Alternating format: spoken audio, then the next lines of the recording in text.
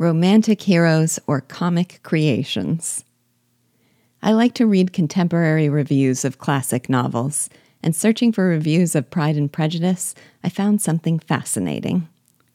In an article by English professors Sayre Greenfield and Linda Troost for the Jane Austen Society of North America, the authors say that, quote, there is a tendency these days to see Austen's novels as being centered on the romantic protagonists, unquote, while in her time, Austen, quote, was valued not for her romantic heroes and heroines, but for her comic creations, unquote.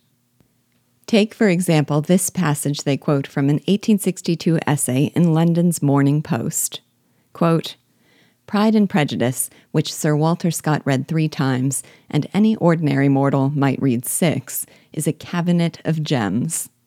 Can anything be more exquisite than the absurdity of Mrs. Bennet, the spite of Miss Bingley, the pompous, solemn folly of Mr. Collins, the equanimity of Charlotte Lucas when she marries and manages the reverend protégé of Lady Catherine de Bourgh, the idle, cynical sneers of Mr. Bennet, the military fever of Kitty and Lydia, the ponderous stupidity of Mary, and the charming vivacity of Elizabeth.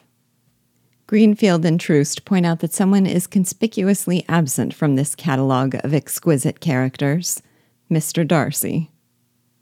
Later, they describe a chapter by Julia Kavanagh on Austen's novels from an 1862 work of literary criticism called English Women of Letters. In it, they say, quote, Kavanagh argues that Austen is not a writer of plots. Those in her novels are only moderately interesting. Nor are her heroes and heroines such as to charm away our hearts. Her strength lies instead in the depiction of commonplace men and women who are invested with so much reality. She cannot be said to have created or invented. Jane Austen had an infinitely rarer gift. She saw, unquote.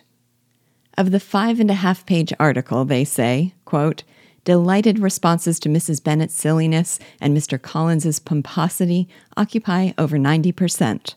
Only half a paragraph addresses the romantic leads, and that somewhat dismissively, unquote.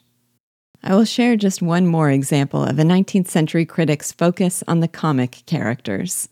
They say, quote, Anne Thackeray, daughter of the famous novelist, writing in Cornhill magazine in 1871, begins her article on Jane Austen by mentioning Mr. Darcy, but only because she is quoting the passage about Elizabeth's being a studier of character. Once that is out of the way, Thackeray demonstrates that Austen, not Elizabeth, is the real studier of character. Dear books, bright, sparkling with wit and animation, in which the homely heroines charm, the dull hours fly, and the very bores are enchanting. Could we but study our bores as Miss Austen must have studied hers in her country village, what a delightful world this might be, unquote. What follows is a list of these enchanting bores, and those included from our Pride and Prejudice cast of characters are the Bennets and Mr. Collins. This novel is clearly characterized by both wry comedy and compelling romance. Which element, when we close the novel, will endure in us is something we will have to wait and see.